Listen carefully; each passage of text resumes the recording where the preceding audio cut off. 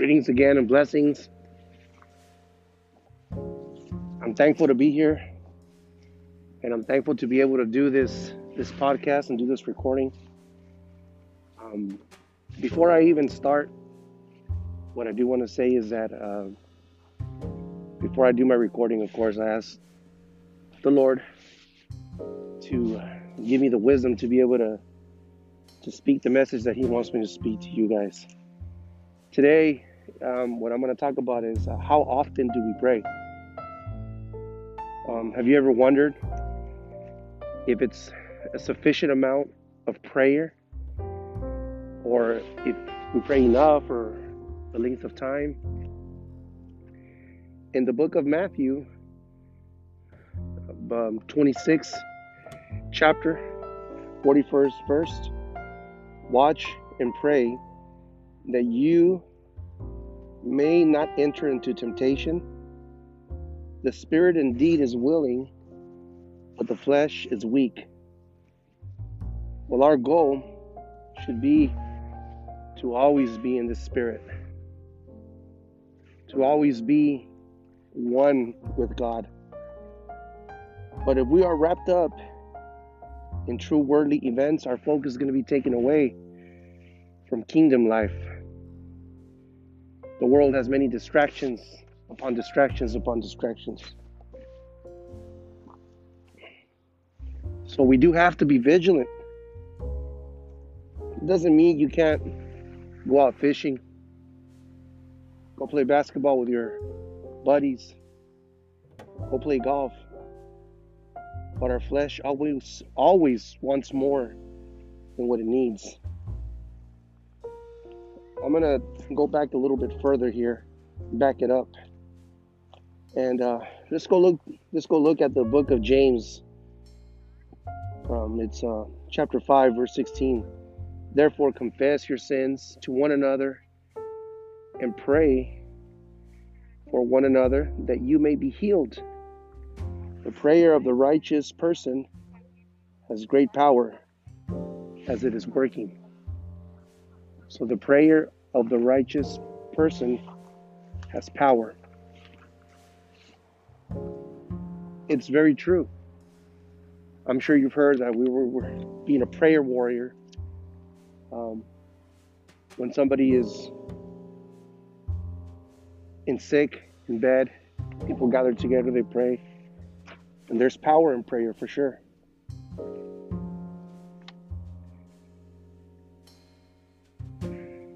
The first thing that I like to do before I even get into prayer is I like to come clean to God, to let Him know that, I did wrong. I just don't feel clean when I don't confess my sin first. So that's why when we go back to James, it says, therefore confess your sins to one another that you may be healed. That I may be healed. Sometimes it's to be healed by the Lord, but heal our sins. Heal the scars that our sins leave behind. So that's what I try to do first. I try to come clean before I start to communicate with Him and talk to Him. To me, to carry the burden of sin is a very, very heavy load. It weighs on me. So I tell the Lord my wrongdoings. I know He forgives me when I confess. I feel like this big weight lifted from my back, and my connection gets stronger. It's like a more direct connection. I break down those barriers that my sin puts in front of me and the Lord. So that's the way I feel when I confess. But it's not about me, it's about us. I'm just talking when I say I, I'm telling you what I do, but it doesn't necessarily means that's what everybody should do. I truly believe in personal prayer power. Personal means to me that personal and intimate connection that I plug into when I am in the Spirit. And again, I'm going to repeat myself. I'm in the Spirit because I said, Lord, before I even give you this call, before I make this call, I'm going to come clean. Look, I did this, I did that, and it's wrong. And then I talk to him and I connect with him, and it's a real personal connection. And I do this when I'm in the Spirit. Prayer is my conversation. My way of telling the Lord about my day, my hopes, my goals, the needs of my friends, my family, my brothers, my sisters, the world. Power is that energy that I feel. I feel that power, that spirit. It's unexplainable, but it's something that is definitely attainable. I pray for the ones that have wronged me. We should pray for the ones that have wronged us. For the ones that you think might be not enemies, but people that you might feel don't see eye to eye to you, or that give you that look when they see you. You know, there's some uneasiness with certain people. And, it's something that, again, it's unexplainable, but it's there.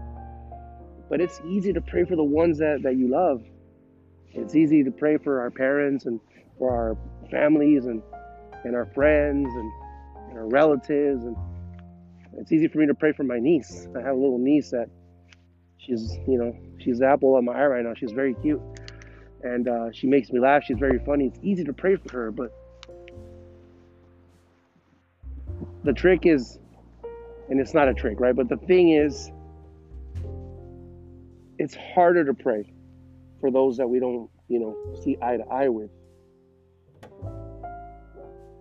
It's always the things that are harder to do that give us the most reward. Say for instance, you start training to be a bodybuilder, right? It's going to be hard. You're going to be lifting weights for 2 or 3 hours maybe, or 1 hour, whatever the case may be, a couple times a week. But a couple months later, the results from that physical exertion of lifting weights, it's going to be visible. You're going to be able to see it. If you start jogging, after a while, you go from 1 mile to 2 miles to 3 miles, 5 miles. And that endurance that you have, that stamina that you develop, you're going to feel it. That's going to be your reward. And it's the same reward that we get when we actually pray for people that have cursed us.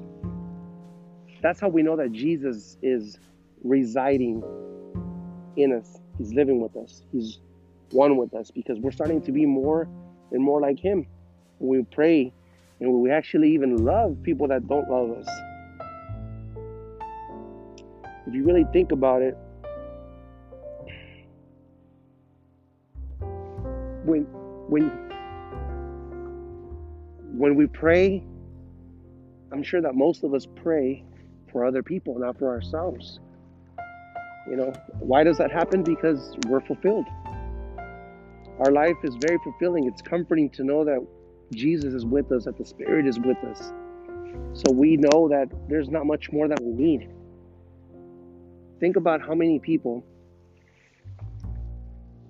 have material things, boats, RVs, and ATVs, and property, and money in the bank, and something's missing. There's a void there. That's the void that we actually have filled with Jesus, through Jesus. And I'm not saying there's anything wrong with having things that you can go out and have fun with, like ATVs, boats, jet skis. That's fine. But let's not let those things be our idols either, right? It's just comforting to know that we're in Christ. And this is the meaning of being in Christ. Being able to pray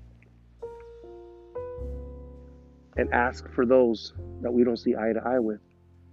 Of course. Ask for those that we love, of course.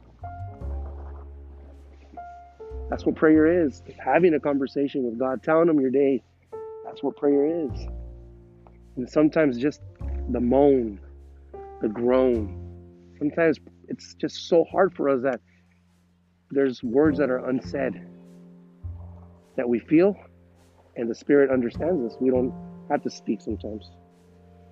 In Matthew chapter 6, verse 5 through 9, I'm going to paraphrase, first of all, do not pray for attention. Do not seek attention. Don't pray out loud. Don't be bombastic, right? Pray privately, which is the opposite of being loud about it. Go to a quiet place, because Jesus sees you. God sees you. Don't babble on with empty words, repeating yourself. I've always wondered, when you know a song that you've sang many times, you know all the words, you could be singing that song and be thinking about something else, right? So if you're repeating something that you already know, you could repeat that easily and not be focusing on God. You're just repeating words that are already in you, that you already know them. So it's always better to have an original conversation with Jesus. There's a motorcycle passing by here. The Father knows what we need before we even ask Him, but He wants to hear from us. He wants us to talk to Him, to take the time, to set the time aside to be able to talk to Him, to communicate with Him, connect with Him. To summarize, let's be in prayer. Often let's confess, come clean, and pray, communicate, be one with God in spirit with our Lord. There is power in prayer. And the power is there when we have a personal relationship. Personal praying power, let's call it. And of course, when we have these good intentions, when we want to set the time, it's not forced, it's natural, because we want to talk to God. Prayer keeps us close to God and involved in kingdom mentality and things from heaven. Let's pray for the ones that we love, the ones that we cherish. Also, the ones that we're not in harmony with right now.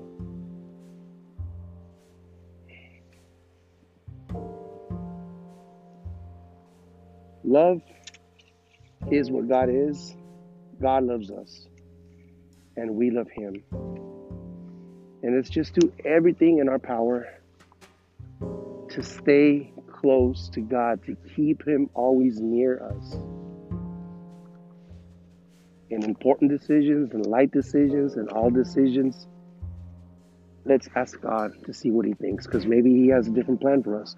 But we could only do this if we are in constant prayer.